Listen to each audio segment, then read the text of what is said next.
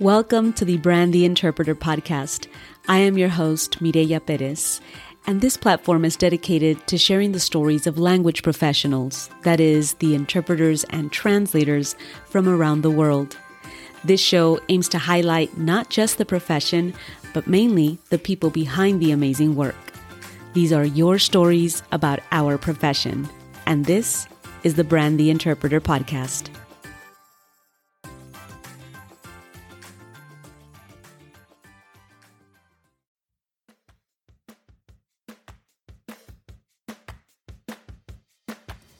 Hey there, welcome back to another episode of the Brand the Interpreter podcast. This is your host, Mireya Perez, and because today's episode is a bit lengthy, but I promise you it's super good, I'm going to dive right on in. But just to give you a quick peek of some of the moments you should look out for, and when you hear them, you'll recognize them because I'm going to give you a little bit of it right here. He says things such as, if you're afraid of criticism, you're afraid of success, because the two go together. The beginning of getting better starts with admitting that things aren't right. We're as big as everyone we're connected to. That's just a little glimpse of the profound conversation that I have today with none other than Dr. Jonathan Downey. Dr. Jonathan Downey is a consultant conference, business, and church interpreter, interpreting between French and English, as well as an interpreting researcher, author, and speaker. His latest book, Interpreters versus Machines, Can Interpreters Survive in an AI-Dominated World, was published by Routledge in 2019, as well as co-hosting the popular Troublesome Terps podcast with Alexandra Drexel, Alexandra Gansmeyer, and Sarah Hecky. He also runs the Inside Interpreting YouTube channel. So, without further ado, here's Dr. Jonathan Downey. Jonathan, I'm excited you're here with us today. I can't wait to dive into the topic of conversation that we have for everyone here and just be able to pick your brain today. So I'm excited you're here. Thanks for being here. You're welcome. It's great to be here. Wonderful. Look, the very first question that I like to tell everybody, and that's because I'd like to take it way back, is ask our guests what you aspired to be when you grew up. I always love to see if it's anywhere near the same or not. And I've had all kinds of responses, so I'm excited to hear yours. What did you aspire to be when you grew up? I actually told this story recently during a church sermon. I aspired to be a football manager, so that's soccer for the US. I wanted to be a soccer manager because I realized I had no skills as a player, so I might as well boss the players around. And I wanted to be a paleontologist, which is someone who digs up dinosaurs. I still really like watching archaeological stuff where they're digging up stuff that people used to live in, but I've kind of lost my dinosaur interest a little bit. I only have one favorite dinosaur now. But that's what I wanted to be when I was growing up. You grow up around a football madhouse. You grow up buying dinosaur magazines every week, and that's what you're going to get. I love it. And at some point, you ended up being a language professional, and we're going to get to that. But first, share with us a fond memory of where you grew up. So where I grew up until I was about 11, I don't have that many fond memories of because it was it was a very rough area. As far as I'm aware, we were the first family in the history of that area to send someone to university. It was an area that had lots of problems, which I don't particularly want to go into, but we moved out there when I was about 11, 12, I think. Mm-hmm. But one fond memory that I do have, which, was there whenever my mum and dad were there, was that my mum and dad had something called an open house, which meant that everyone was automatically welcome to the house. You didn't have to ask beforehand unless there was some family special event on. And so it's a true story. There were 6 of us growing up. I'm the youngest of 4 kids. So my mum would start cooking for 6. By the time everyone sat down at our old family wooden table for dinner, she'd be serving 12. Oh, wow. And, the neighbours' kids would end up coming for dinner. One time my brother was going to a concert and he had like 20 of his friends and they had nowhere to stay. So some of his friends slept in the bath and some of his, we had just people sleeping everywhere. But I grew up in an environment then where it was normal at dinner that you might have someone kind of really rough off the streets on one side of the table and a missionary or a pastor on the other. And so I got used to seeing people from all over the world. I got used to seeing people from all sorts of backgrounds. And it made me realize that there was far more outside of, there was far more to the world than what was outside my front door. A lot of people my age grew up with football player posters on their wall. I grew up with a map of the world on my wall. I love it. And my earliest memory, which I think says a lot, was when I was a single-digit number of years. I don't want to give away exactly how old I am. When I was a single-digit number of years, I watched the Berlin Wall fall live on TV. And I didn't understand exactly what it meant, but I knew something had happened, and that seemed to be part of a long web of kind of family connections around the world, a long web of my own journey. Mm-hmm. And when you look back at your childhood, and I know everyone's got selective childhood memories, that's how memories work, but to realize the kind of people that my mum and dad introduced me to, the kind of breadth of experience that they introduced me to, and the fact that I grew up with a map of the world on my wall, it says something about where I ended up. Oh, absolutely. I could not agree more. And let's just share for those listening and meeting you for the first time, Jonathan, where are you from?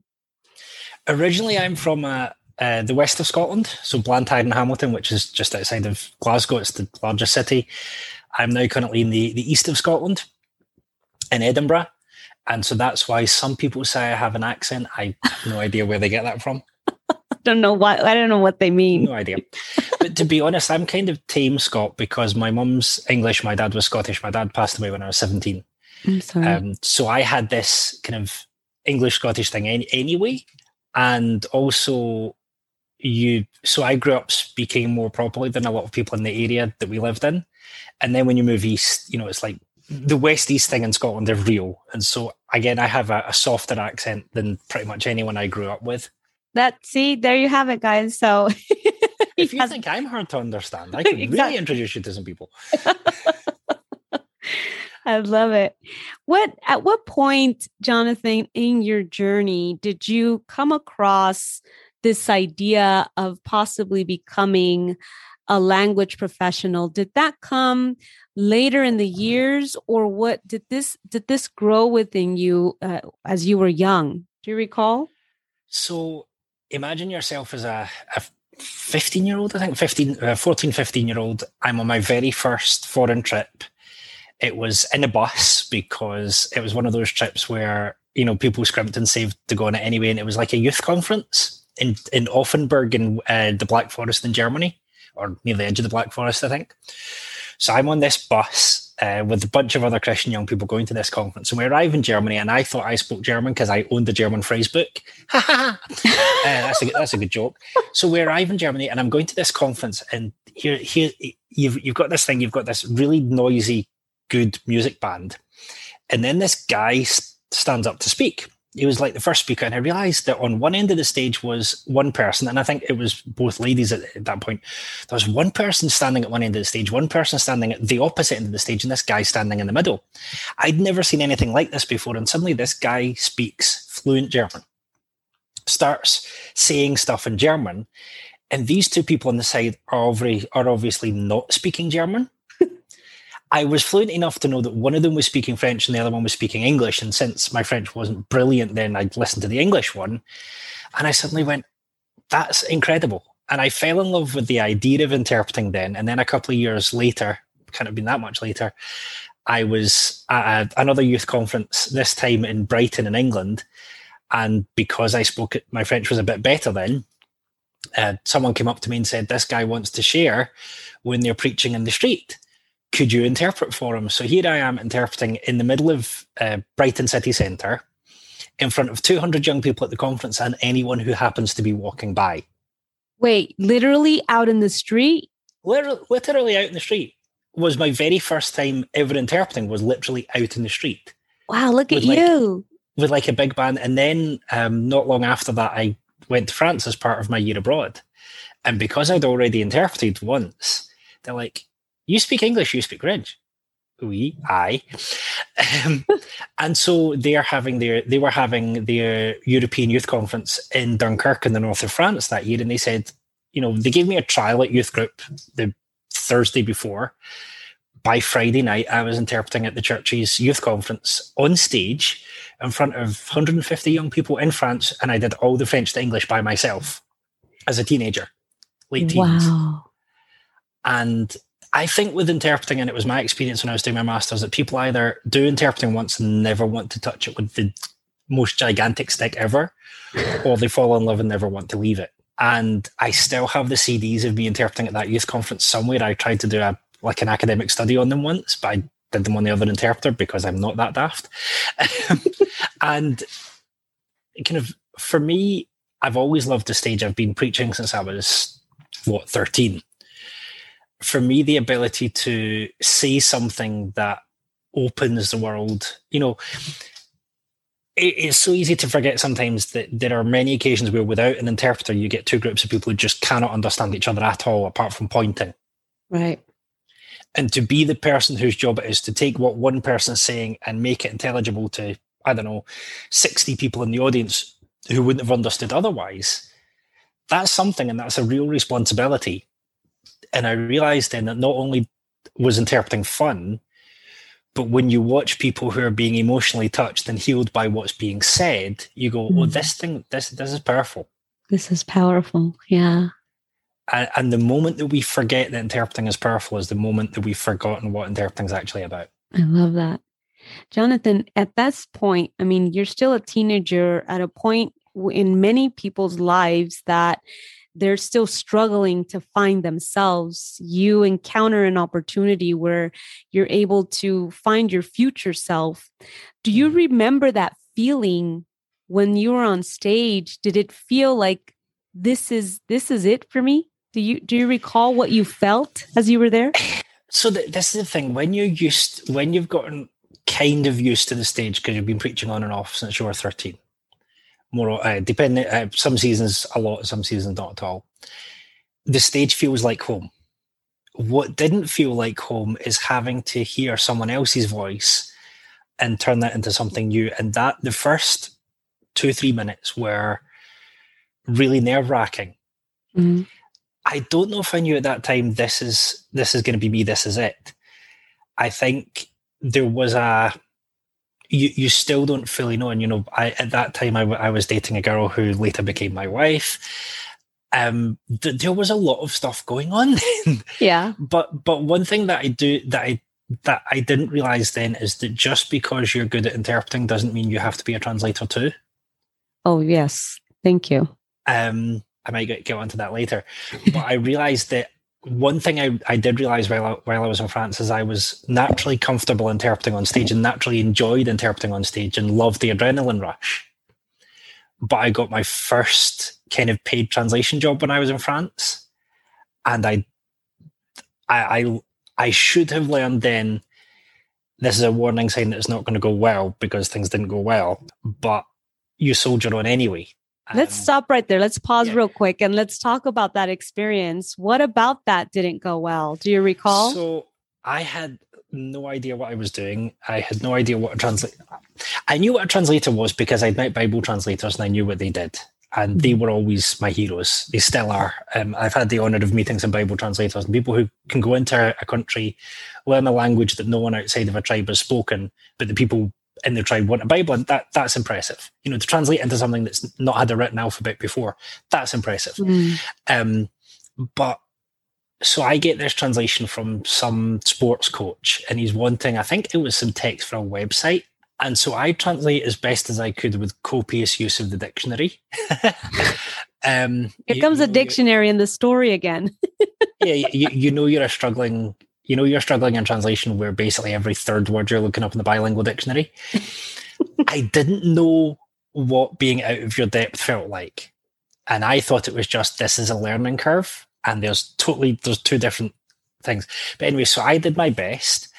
And I had never before met someone who quibbled over the translation of an individual word. And I, in various ways, messed up the kind of customer service of that because what did I know? I was a teenager. I was like 18, 19. I had no clue. Yeah. And that knocked my confidence because I then felt I've messed this up. What I'm going to do. The interpreting there was, most of the time I was an English language teacher in a school, an English language assistant, in a school.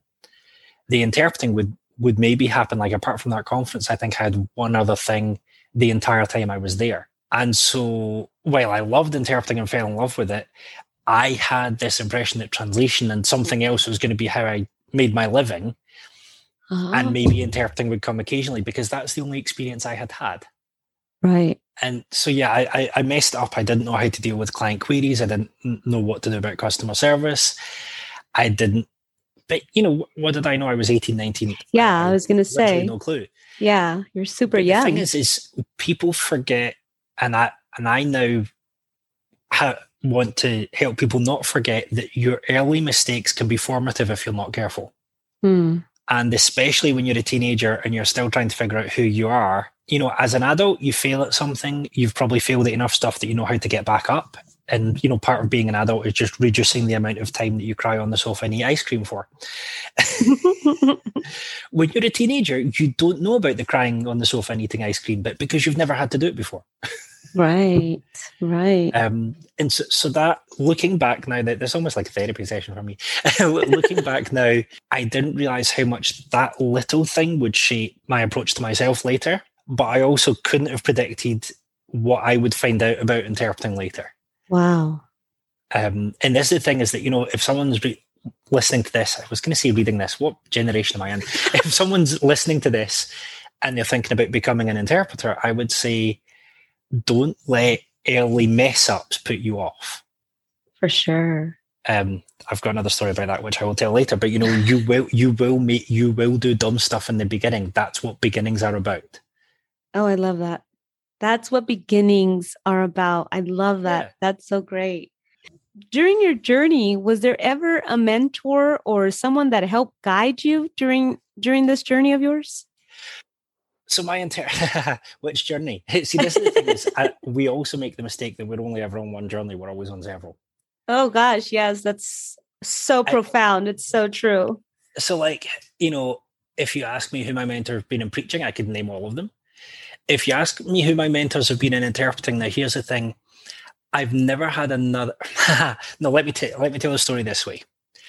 In terms of someone who's sat and mentored my career the entire way through, there's been no one like that. But there was a book I read where the guy said, you make a mistake if you're looking for one mentor who can do everything. No one can. You have mentors for seasons and mentors for reasons.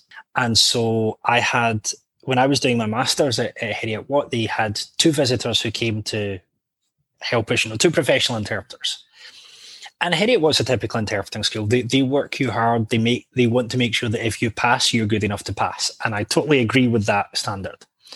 So they had two professionals come in. One person came in, listened to me on a bad day when I hadn't practiced and everything had gone wrong, and told me, you need to lose your accent and you'll never be an interpreter anyway. You should think about doing something else. Wow. So again, I'm probably relatively early 20s at that. I would have been 21 or something at that point. That's not helpful. So that knocks my confidence and makes me feel worse about the fact that because of the way I'd been academically, I had learned to coast, and suddenly I come to masters, and you cannot coast in interpreting masters. It's not physically possible. Mm. And here was me finding that out the hard way and having, it's a 9-month postgraduate. The actual practical training is like 9 months. Trying to relearn behaviors in 9 months is nearly impossible. And I'm feeling, just thinking, I'll get through this. Maybe I'll pass. But what do I do now that someone who knows what they're talking about said I don't have a future? A few weeks later, a lady comes along who I've had the pleasure to work with a couple of years ago. Lady comes along. She's a freelancer. She listens to me. It was an okay day. It wasn't the best day I've ever interpreted, but she listens to me interpreting and she said, your accent is your unique selling point. No one else sounds like you when they interpret. And she said, you did a really good job. You're going to go far. Wow. It's like the complete opposite of this other guy. Because here's the thing. Are we going to judge on what we see right now? Because everyone's going to have bad days. Everyone, especially those who are academically, are used to scoring A's, people are going to have to relearn patterns. That's life. Everyone's going to have a bad day. Everyone's going to sound a bit funny. Are we going to judge people based on the one day where they messed up? Or are we going to judge them based on the fact that even on the day they messed up, they kept on going and they did not give up? Right. I was just going to say that. Had you given up when this guy came in and said, you know, you're not going to make it, your accent's an issue. Had you given up, had you believed that and not continued, you would have never come across this next person that said, your accent is great. That's your selling point. You're going to be a great interpreter. Well, you know, I'd paid for the course and I'm Scottish. I'm not going to give up on a course I paid for. Yeah. No, that's great. I mean, yes, I think that would be the common thread, but there are absolutely people out there, right? That are like, oh, like, just like you said, this guy knows exactly what he's talking about. You know, he's a professional and he's telling me that I should give this up because I'm no good. I mean, that could crush anyone's spirit, regardless of whether or not you paid. We talked about this on the Troublesome Terps podcast. There are some people genuinely, and there seems to be some neurological thing, that there are some people genuinely who will never make great interpreters. And you know what? That's okay. Right. But we need to give them the opportunity to prove that to themselves. Right. I personally think that, you know, you might, if someone's, it's different if someone's teaching you for 9 months and over the 9 months they say, you know, they're honest with you over a 9-month period.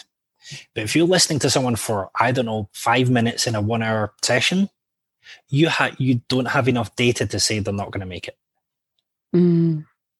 I mean, you know, 10 minutes, how much data do you need? No, you need to see their trajectory over quite a long time. You know, maybe they've come into the course and they've lost a parent or something. You don't know what the trajectory has been. And suddenly you're listening to them on the day when they've got a cold and you're just, no, don't do that. Don't do that. There are genuinely people who won't make it, but that doesn't mean that we need to kind of crush them. It's like, you know, well, let's encourage them to where they should go. Where they should let's go, encourage right. them the right way. Let's find the skills that they are good at. It could be that they're not going to make it as interpreters, but my goodness, they're great translators. Fine. Maybe they're going to be amazing journalists. Fine. It was, you know, we need more journalists who've had interpreter training so they don't call us translators anymore. It's not about what you're bad at. It's about what we can do with the skill that you've already shown. Different journeys, different mentors. I really can connect with that because I feel that throughout the years, there was always this desire, you know, internal desire for me to just be able to meet that one person that would help guide my journey, my professional journey, because that's where I would have most difficulty is like, what direction am I going to take? If I could only tap into, like, you know, in all the movies, there's always that one wise one. Obi-Wan. Right.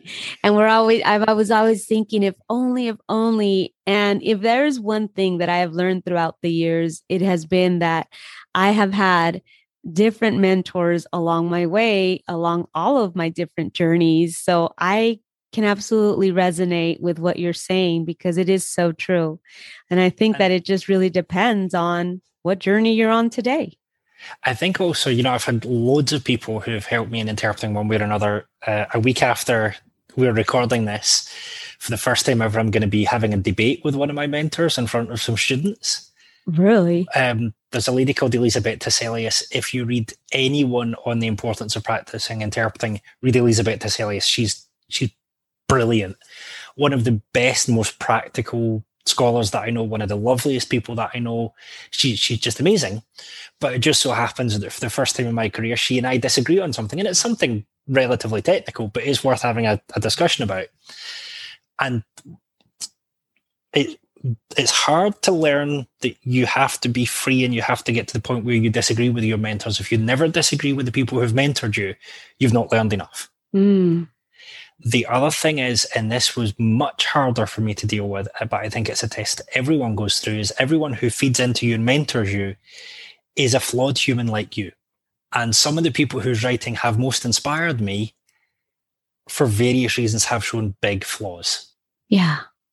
And we have to be careful. There are occasions where you say, well, I can't learn anything more from what that person wrote because they have been so flawed, they've been so problematic that I don't feel I can feed myself on what they've written. But then there are other times where you go, I know what they've done. And I still think that they have, you know, I'm not going to believe them on the area they were flawed in, because that would be stupid. but I'm going to look at the areas they were strong in and say, what can I learn from that, knowing how flawed they were. Right. And sometimes your mentors will hurt you directly or indirectly.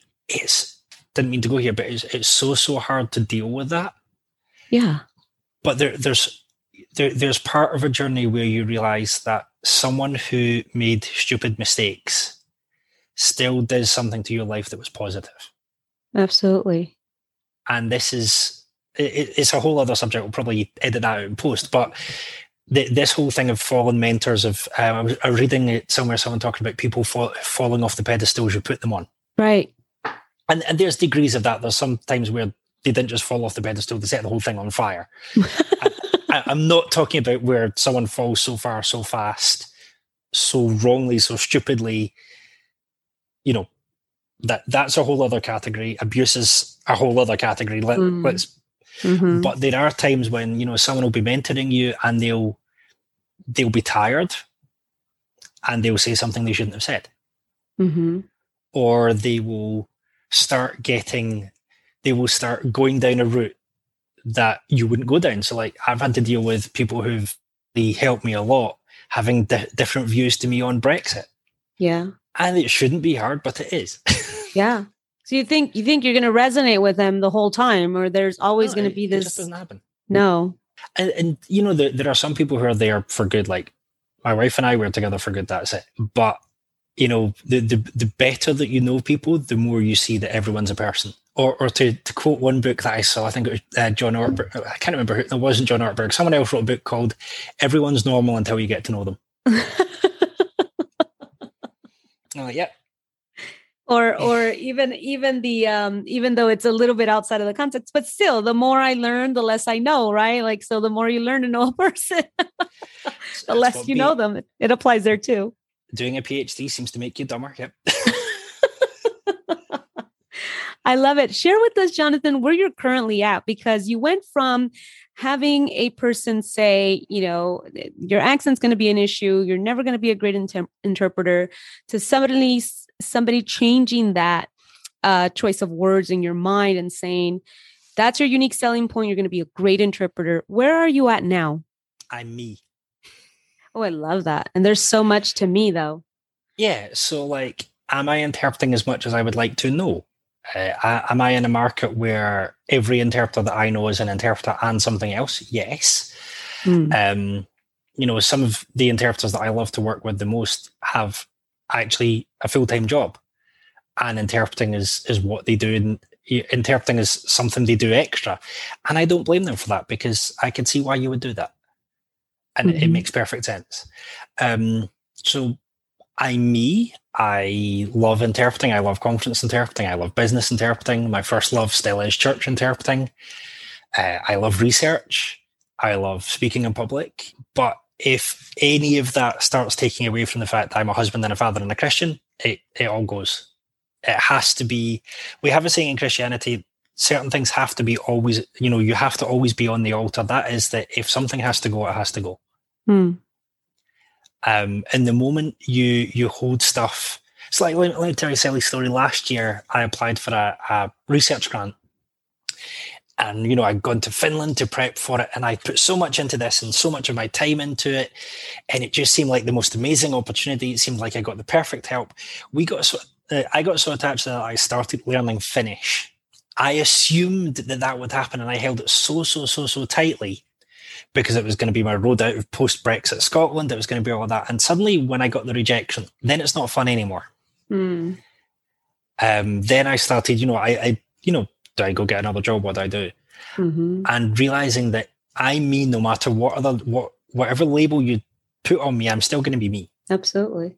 And actually, okay, it didn't turn out the way I wanted, but eventually, and this is eventually is one of the most powerful words in the world, I think, but eventually is such a powerful phrase. But eventually I got back up, got help from friends and family, and I was ready to try again. Love it. And I didn't realize, but a couple of months after I got that, I managed to agree on a contract for the most expensive consultant interpreter project that I had ever delivered. Wow. And so I was listening to a guy called Stephen Furtick today, and he said, what's on the other side of you giving up?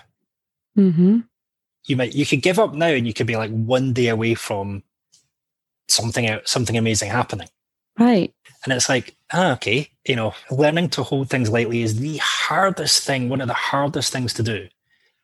But for the sake of people's mental health, we have to. Yeah. I feel really sorry for the interpreters who were fully booked and then lost like thousands of euros worth of jobs overnight. Because if your identity is, I travel all around the world every day and I'm interpreting, and suddenly you're not doing that for how long? We don't know.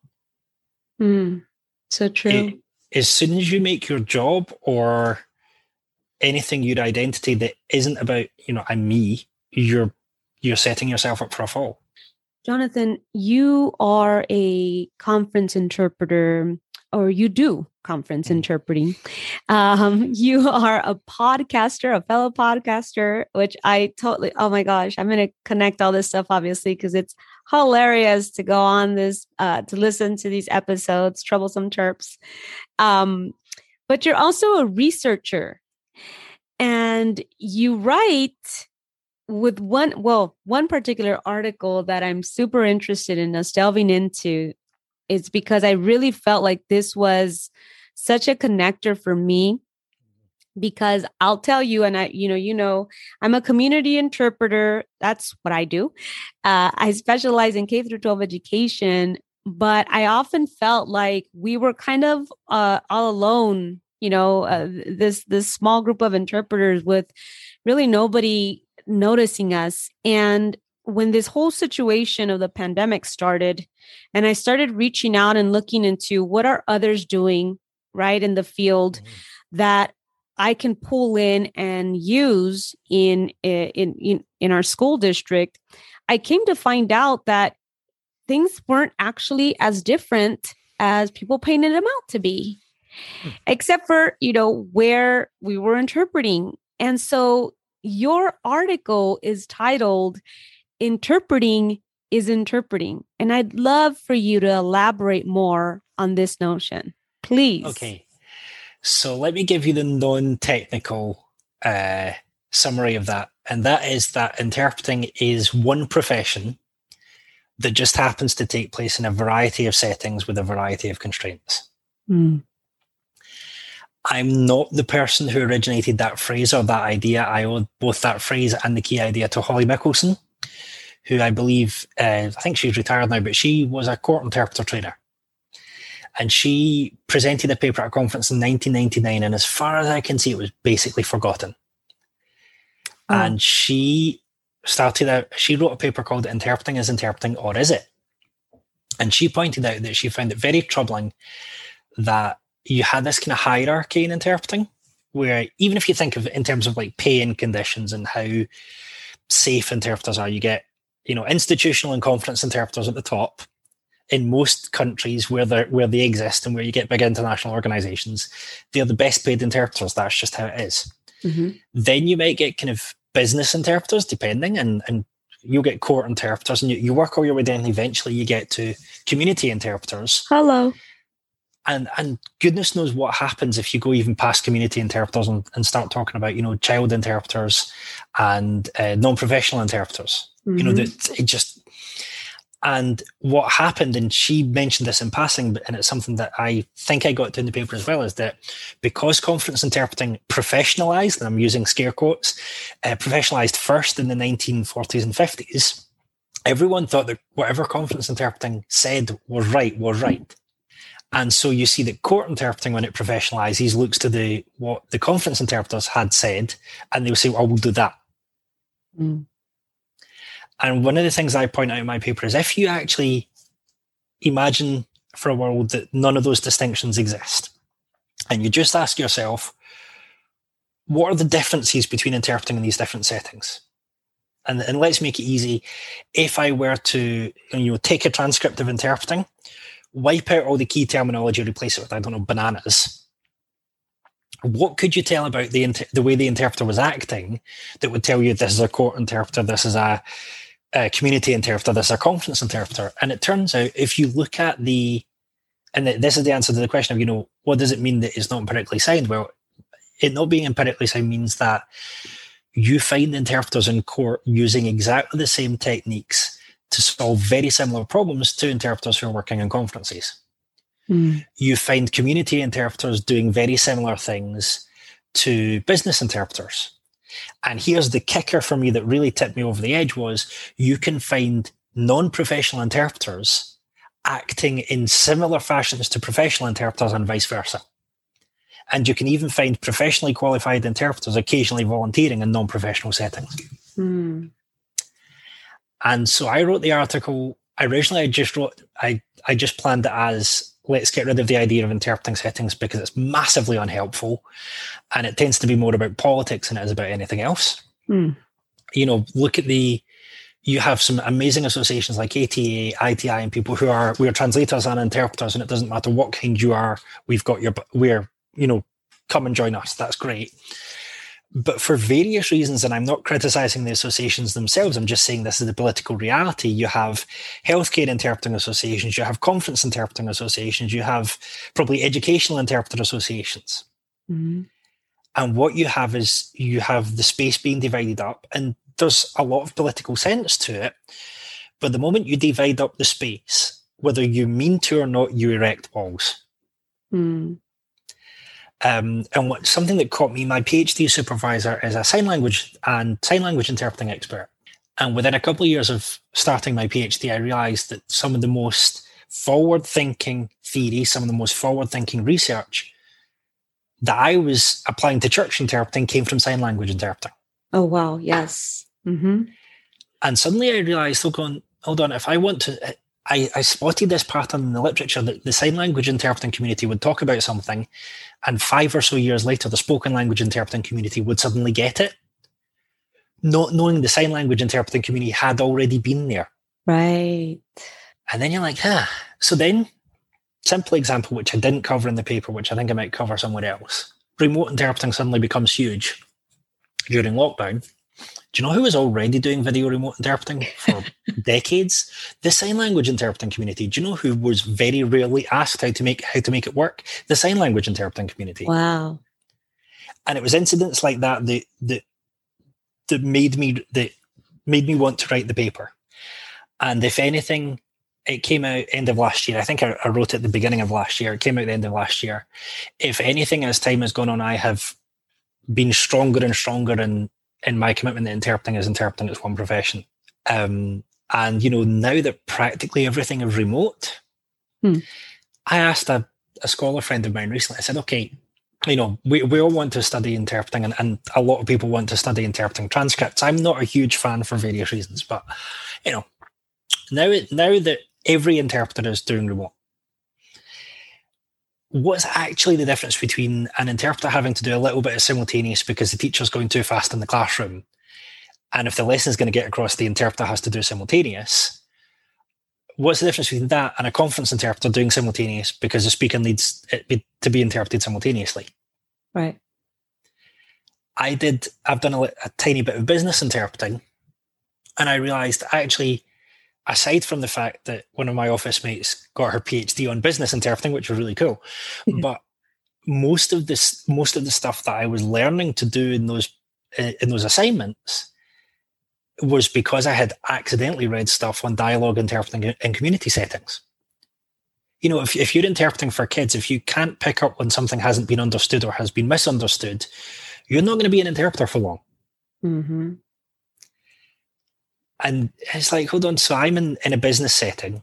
We're talking about some multi-million-pound deal. And the best stuff for me to use, the best techniques for me to use aren't coming from conference interpreting where I'm trained. They're coming from stuff that I happen to come across on other forms of interpreting. Yeah, hold on a minute. Yeah, it's so true. And so I know that realistically we're not going to wipe away, 50 years of hierarchy in a week. But I do want to say that I am convinced that for, possibly with the exception of sign language interpreting, because those guys are brilliant, but you don't know. I am convinced that for most interpreting in most contexts, the best thing that you can do to improve the interpreting that you're delivering is figure out what people in other contexts are doing. Mm-hmm. Because they will be asking different questions that you haven't thought of. They will be facing problems that you probably don't have a name for yet, but suddenly you will, because they'll have invented one.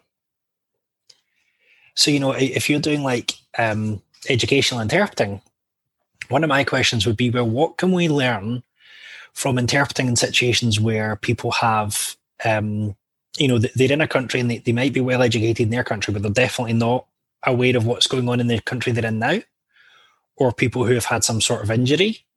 And, if you think about the analogues elsewhere, it makes a whole lot of sense. That you talk about, you get educational disparities even between adults. And you think, well, what an interpreter is doing in that situation where there's a massive educational or power disparity between the people they're interpreting for, I'm not going to find much literature on that in confidence interpreting. Mm-hmm. But I will find it in sign language interpreting. I will find it in educational interpreting. I'll probably even find it in medical interpreting if I look hard enough. Right. And this is where you begin to think, well, who else might have come across not my issue, but an issue that looks a lot like it? Mm-hmm. So the easiest way to explain it is like, if you're doing research and say you're the first person ever to do research on, I don't know, interpreting, and I don't know much research in interpreting in primary school classrooms. No PhD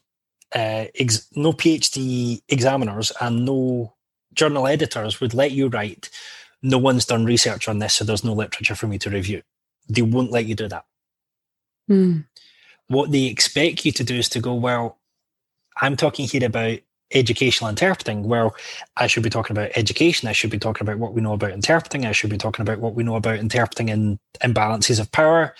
I should be talking about what we know about multilingual learning. But that's how researchers are taught to think. Well, researchers who are taught well are taught to think round corners like that.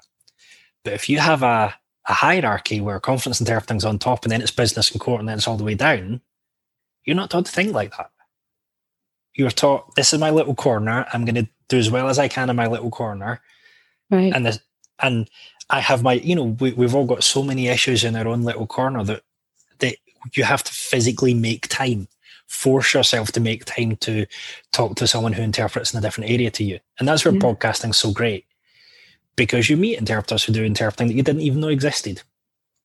Exactly. Or even just in their specialties that you wouldn't even think about applying, There is no interest too small to have its own international conference.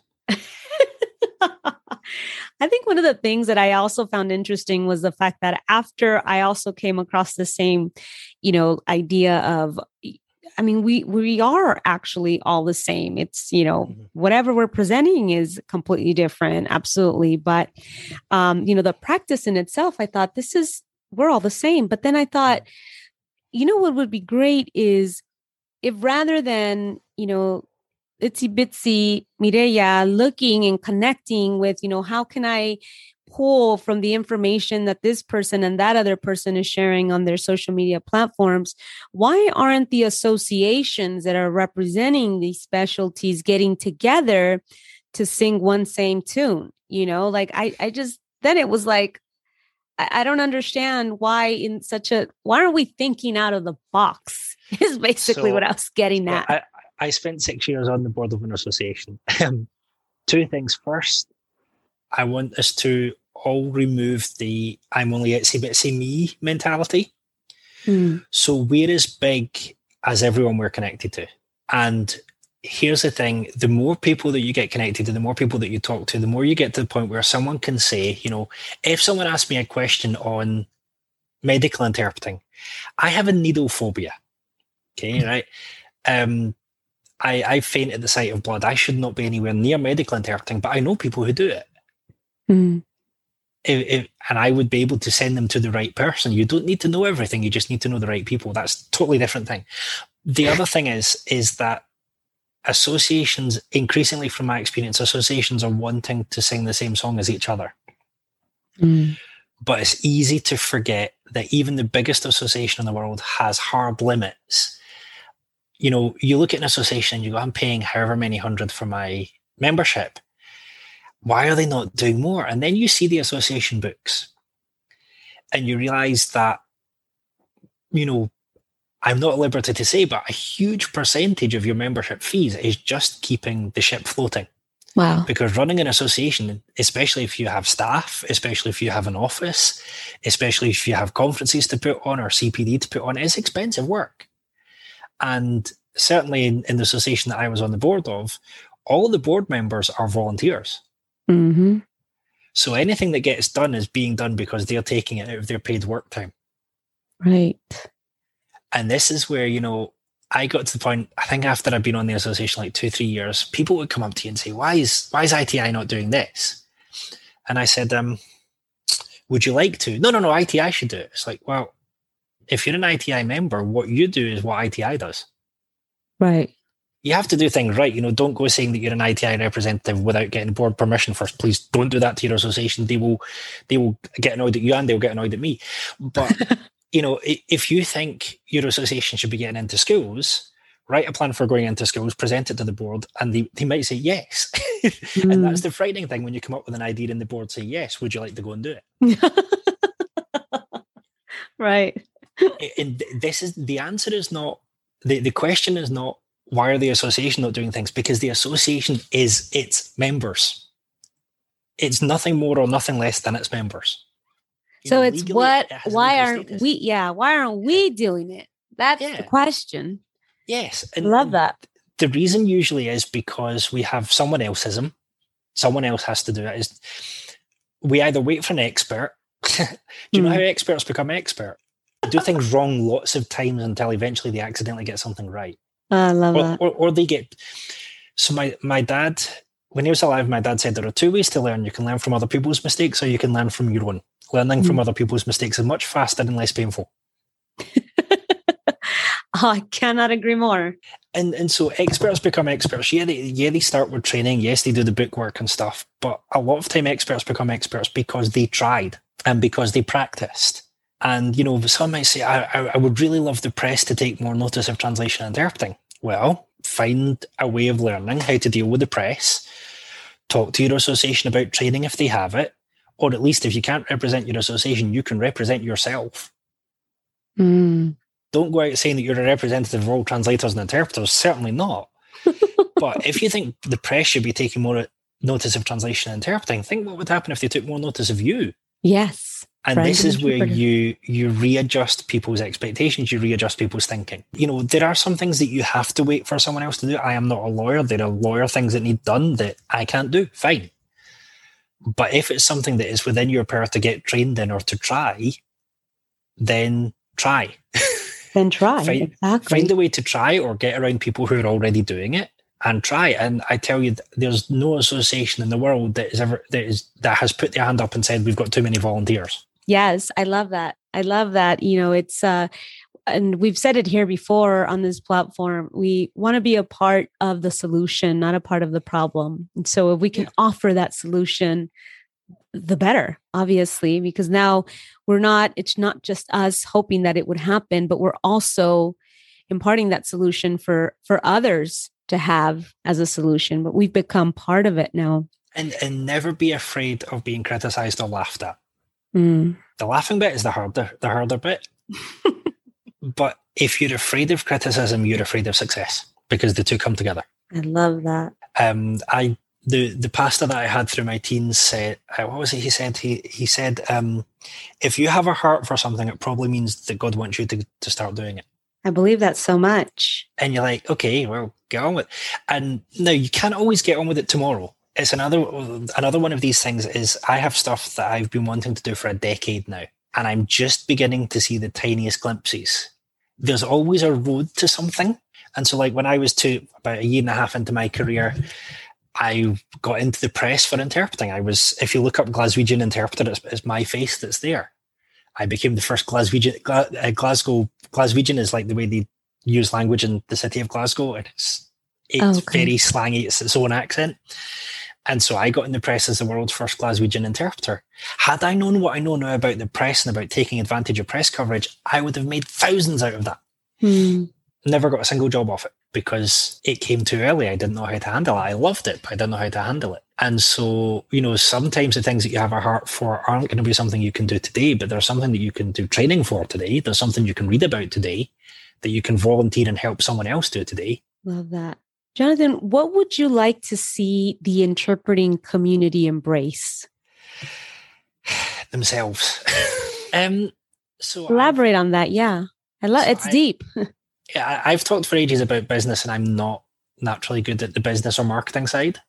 And so for years, I walked around thinking I can never be a good interpreter because I'm rubbish at business, because I'd learned early on the importance of business skills. And what went wrong and what drove me to having some really bad mental health issues, drove me to having like an episode 2 years into my career, was that I was trying to do what I thought businesses did in a way that did not fit me at all.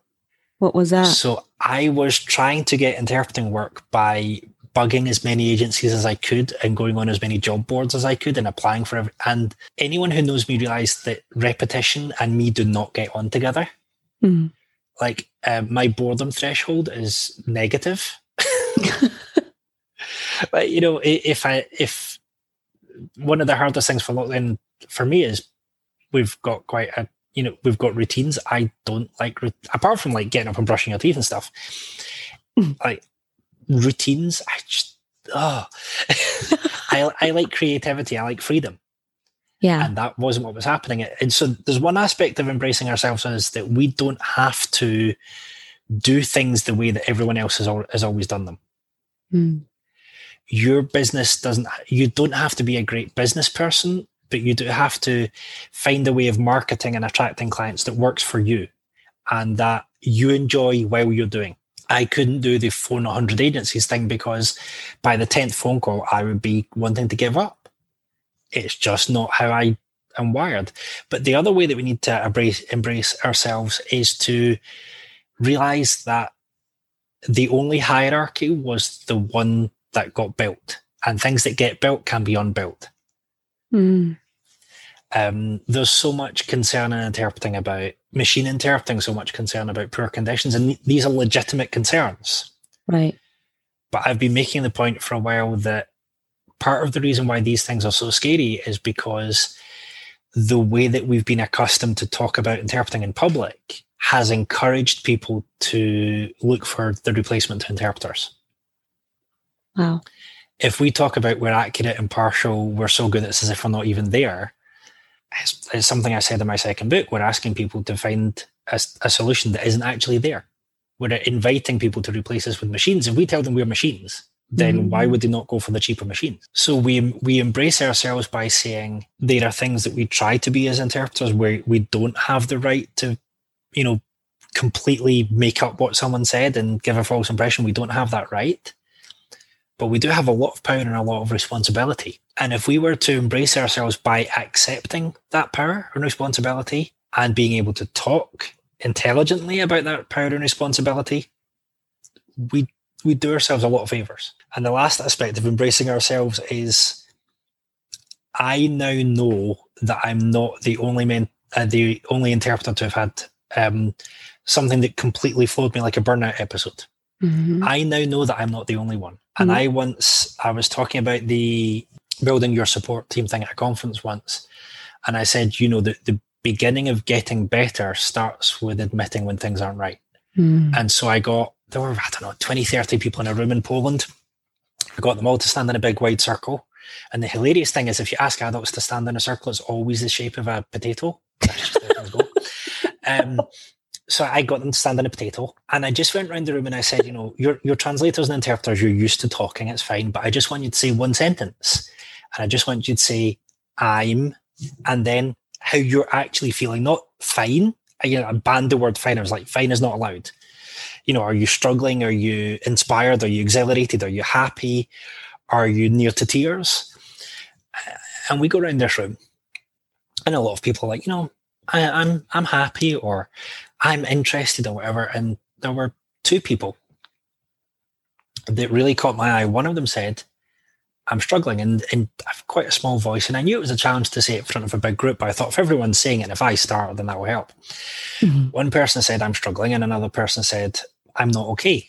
So, I don't know if I caught the not okay person, but just as I wind down the session and go for for a cup of tea or whatever beverage was available at the time, the person who said I'm struggling came up to me and tapped me on the shoulder and said, that's the first time I've ever been able to admit to anyone that things aren't okay. He said, if that's all I get from this conference, that was worth it. Wow. I've done that session a couple of times since. I've never quite had that impact. But, if we can create a culture where it's okay to be not okay, you ask an interpreter how's business and they'll always say, up until lockdown, they would always say good. For the first time, I'm seeing interpreters going, yeah, I've not had any work for X number of months. You know what? That's okay. It's not a judgment on you personally. Right. You are not your turnover. You are not your profit margin. You are not your turnover. I nearly flew off the handle at someone who talked about, your worth and your value being your price. I'm like, no, it's not. No, it's definitely not. It may be your perceived value in the eyes of clients, but that's a whole other topic. Mm-hmm. But so the third way of embracing ourselves is embracing the fact that we're all human, that we're all going to have rubbish days, rubbish months, rubbish years, and that's okay. And that's okay. And that's okay. And that phrase, that's okay, it reminds me, there's a guy called Brian Clemmer. I'm telling a lot of stories, but that's often how I think. The embracing that's okay reminds me of a really important story. I was at this kind of business thing, and a lot of it went way over my head because a lot of it were for people with big businesses and stuff, and I've never really wanted to have a huge business. I know that sounds Irish, but there we go. So this guy, Brian Clemmer's talking. He's talking about all creative problem solving, and it was fun. And then he said that he'd seen too many business people crash, like massive crash, like millionaires completely crash out. And so he started investigating, and he said, okay, what I want you to do, just to get used to this way of thinking, is to name the biggest challenge or the biggest problem or the biggest issue that you have right now, and say after it the words, and I'm satisfied. Mm. You get this from a business people going, what is he doing? And you got some people saying some really tough things like, I need to sack 10 employees or whatever, and I'm satisfied. And everyone's like, what's this guy on? And he said, well, it's been his experience that unless you can be satisfied where you are now, any attempt that you make to reach something better is going to end up crippling you, because you wait for the next step and the next step and the next step to be satisfied, to be whole, to accept yourself. I'll be a proper interpreter when. I'll be a real interpreter when. I'll be happy when. He's like, if you keep going like that, you will cripple yourself and you will crash. It's guaranteed. Mm-hmm. He said, unless you can get to the point where you can look your biggest challenge and your biggest problem in the eyes and say, and I'm satisfied because the challenge is not you. Right. Then you cannot grow consistently. And it's like one of the only two things I remember from that session. And is it easy? No, it's not. You try waking up the morning after, the dream that you were attached to got crushed and saying, that's okay. Yeah, that's going to be tough for a while. But is there any other route that you can go that is sustainable? Probably not. Yeah. But I think being even it's the power of words, right, Jonathan? Because even being able to say, and I am okay, because at the moment you are okay. It's circumstantial stuff that's happening that, perhaps, I don't know, it's time to pivot. It's time to look at things differently. It's time to grow, whatever that may be. But at the moment, you are okay. And I think that was that powerful moment there when he said, it's the first time that I've been able to admit that out loud. I think that is so powerful, because it's one thing is to recognize it. I'm not okay. And then another thing is to say it. And just being able to say those spoken words, I think it makes an incredible difference. And to say it to a bunch of strangers, you know what I mean? Like, in a way, it's easier. So, like I tell people, give me 10,000 people that I don't know, and I'll talk to them for an hour, and I won't even break sweat. Give me 6 of my friends, and I'm going to need to go to the bathroom several times before I step on that stage. Yeah. Why is that? Because they know me. And here's the thing, like, I'm more comfortable, BP conference organised by a guy called Chababan, who's the most incredible conference organizer I've ever met. A couple of times Chaba's put me on the stage, 7:00 in the evening, everyone's ready to go to dinner, and he's like, can you wake them up for me? 400 translators and interpreters, of course I can. No problem. Give me a crowd of 400 and I'm happy. The bigger the crowd, the happier I am. The bigger the stage, the happier I am. But then you start trying to teach something to people who know you, who saw your last bad attitude, who don't fall for you looking big. Who have seen you at your most vulnerable. Yes. You try, you try talking about hope when people realize how you reacted the last time you lost hope. Yeah, that's going to take guts. But I tell you, the honesty that you learn, and I guess it's another thing that we as a profession haven't learned. We don't. This will sound strange. I don't think we know a lot about honesty yet. We know a lot about putting people on pedestals. We know a lot about marketing and PR. Well, we don't know a lot about PR. That's a whole issue. But we know a lot about people building their own image. And I see absolutely nothing wrong with people receiving the due praise for doing great work. But the people who I look up to the most are the people who can stand on a stage with everyone saying they're a success and talk about their failures. Absolutely. I love that. Jonathan, what new or future projects or endeavors are you currently working on that you'd like to share with the audience? So by the time this goes out, I will have spoken at the Innovation and Interpreting Conference. Oh, tell us about that. So that's two of my friends, Alexander Drexel, who's the man is trying to find the right words for Alexander. He's one of the most generous people I know. He's one of the smartest people I know. He's one of the most down-to-earth people I know. I don't think he realizes how great he is. And Josh Goldsmith, I mean, the two of them, if there's anything about interpreting technology that they don't know, it probably hasn't been invented yet. Geniuses, serious, yeah. Man. They just, and they're like, we've got 25 of the world's experts on interpreting technology. I felt like saying, 24 plus me.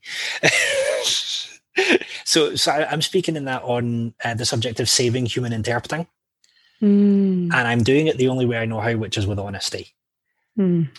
Because since I wrote my second book, Interpreters versus Machines, available in all good bookshops, especially go to your US independent bookshops thing. Please get it from an independent bookshop. It's way better than Amazon. But yes, so I wrote Interpreters versus Machines. And I'm a field researcher. I like to be where the interpreting is taking place and watch and interview people. And you get a field researcher who's used to studying people who suddenly gets a challenge of, my profession's worried about machine interpreting. What can I write about that? And that was the adventure that book came out. So I'm basically speaking off the back of that book on a Saving Human Interpreting there. I think I mentioned I'm doing a debate with Elisabeth Teselius probably around the same time. Yes. There are some projects in the pipeline that I'm not going to say yet because I still have to get the right people to approve. The one project that I am happy to announce, because it's going to take a mammoth task for me to ever finish it, is I would like to write a novel. Really? Yes, I'm beginning to plot a novel on interpreting. I joke it's as if Dan Brown actually knew what he was talking about and was writing about interpreting. But realizing that there's a lot of, I have a vague interest in, I think I said I've got a vague interest in archaeology. One of the things that inspired the interpreting paper is reading bits of interpreting history and going, that was 2,500 years ago. And Francine Kaufmann wrote in French about the Jewish interpreters in about 544 BCE. And some of the practices that came from that, I knew about them, the 544 BCE interpreters, but I didn't know what happened after. Yeah. And some of the stuff they have to deal with, like the people who commission them thinking that they know how to interpret better than the interpreters and giving them instructions while they're interpreting. I'm like, yeah. Relatable. I may have experienced that once or twice or a few times. People getting upset that you use this word rather than this one or this. I'm like, that's vaguely familiar to me in some ways or other. I'm like, hold on, these people are 544 BC. Right. Interpreting, doing rebuilding the identity of an entire people group. That story itself, Nehemiah 8, oh my goodness, for interpreters, that's a really inspiring story. I see this. And then you look at, I need to be careful because I've got another paper that's coming out looking at the similarities between interpreting and translation, and realizing, hold on, there's some. So at the moment, I'm doing bridge building stuff, but I would like to write a novel, and I'm going to wind little bits that I know about interpreting history through it, so that the characters will grow and learn as they come across interpreting history and see themselves reflected in, 2,000-year-old incidents, 1,500-year-old incidents. Oh, There's my even God. some incidents from the US, so that makes it, 50 years old? But yeah, when you realize that we're not the first people to do this, we're not the first people to face a challenge. The technology thing, maybe it's new, but can you imagine like some of the very first recorded translations were interpreters interpreting and people writing down what they said and then criticizing it afterwards? Right. And you think we're not alone. Okay, fine. So I'm happy to say I'm working on a novel, because for that to get published, I'm going to need an agent. So if anyone knows a really good literary agent who's happy to take on a novel that is kind of its own genre so far, because it's been ages since I've read a novel, then send them to me. I've written the plot. I've got part of a chapter done, but trying to sit down and write a novel at the moment has been hard. That's the one project I'm happy to share. And if anyone would like, I'm really keen to explore how you do workshops that I've done in person, but over LinkedIn, over Zoom, because the building your support team I've done once over Zoom and realized I have to change the dynamics of this. There's also one workshop I do where I do very little talking, and it was the most popular one for a while. I still didn't get the hint. There's one called Strategic CPD, where rather than me telling people how to strategize your interpreter development, I teach people interview techniques, and they help each other. Oh, I love that. Because there's half the time we know the answer, we just haven't been asked the right question yet. Love it. Jonathan, I know that if someone Googled your name, like all sorts of stuff would come up and they could find out all kinds of things about you and how to connect with you. But where are you most active on social media? Where can our listeners find out more about you and the work that you do? So I have 2 Twitter profiles. If you want my business commercial interpreting, is at IntegLangsBiz, which is short for Integrity Languages. So there's a long story as to why my Twitter handle is so hard to pronounce. I will send you that for the show notes. At IntegLangsBiz is my Twitter, is my commercial and interpreting Twitter. If you want me talking about research, talking about the old Christian stuff, then it's at Jonathan D. Downey. So that's where my research goes first, is onto that Twitter feed. Also, my website is integritylanguages.co.uk, and it's now properly secured, which is nice. Recently moved to a new web server, so it should be quicker. I hope it's quicker than it was. Awesome.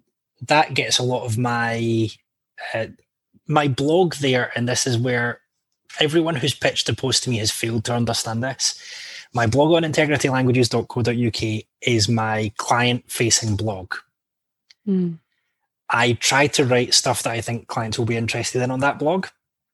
I have a personal blog, which I probably won't ever invite people to do guest posts on, because it's just me coming up with research ideas, waffling.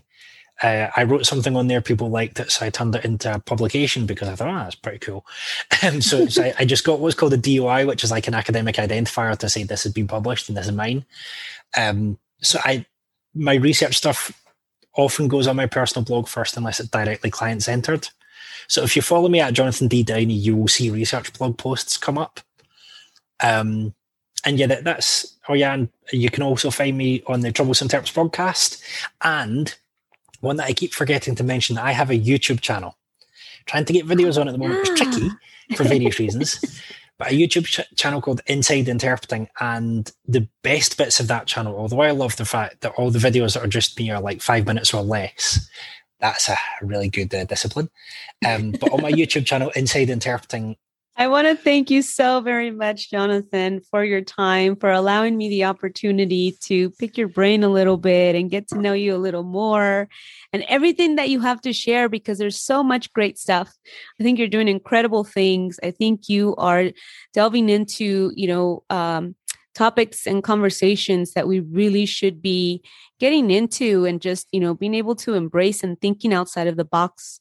I love this term of a phrase of embrace who you are, especially nowadays. And I think that, if we've taken the opportunity that has been given to us, and in fact, it is opportunity, if that's the way we choose to look at it, then we've been able to accept a little more parts of us that probably we weren't so open to accepting prior to this whole COVID situation happening. So thank you so very much for the opportunity, for being here and for sharing your story with us. And I look forward to others also delving into the information as well. Thank you very much. Hey, thanks for sticking around till the very end. If you'd like to connect with me, head on over to the website, brandtheinterpreter.com, and click on the Connect with Me tab. You can also stay connected on social media, Instagram, Facebook, YouTube as Brand the Interpreter, or Mireya Perez on LinkedIn. Till next time.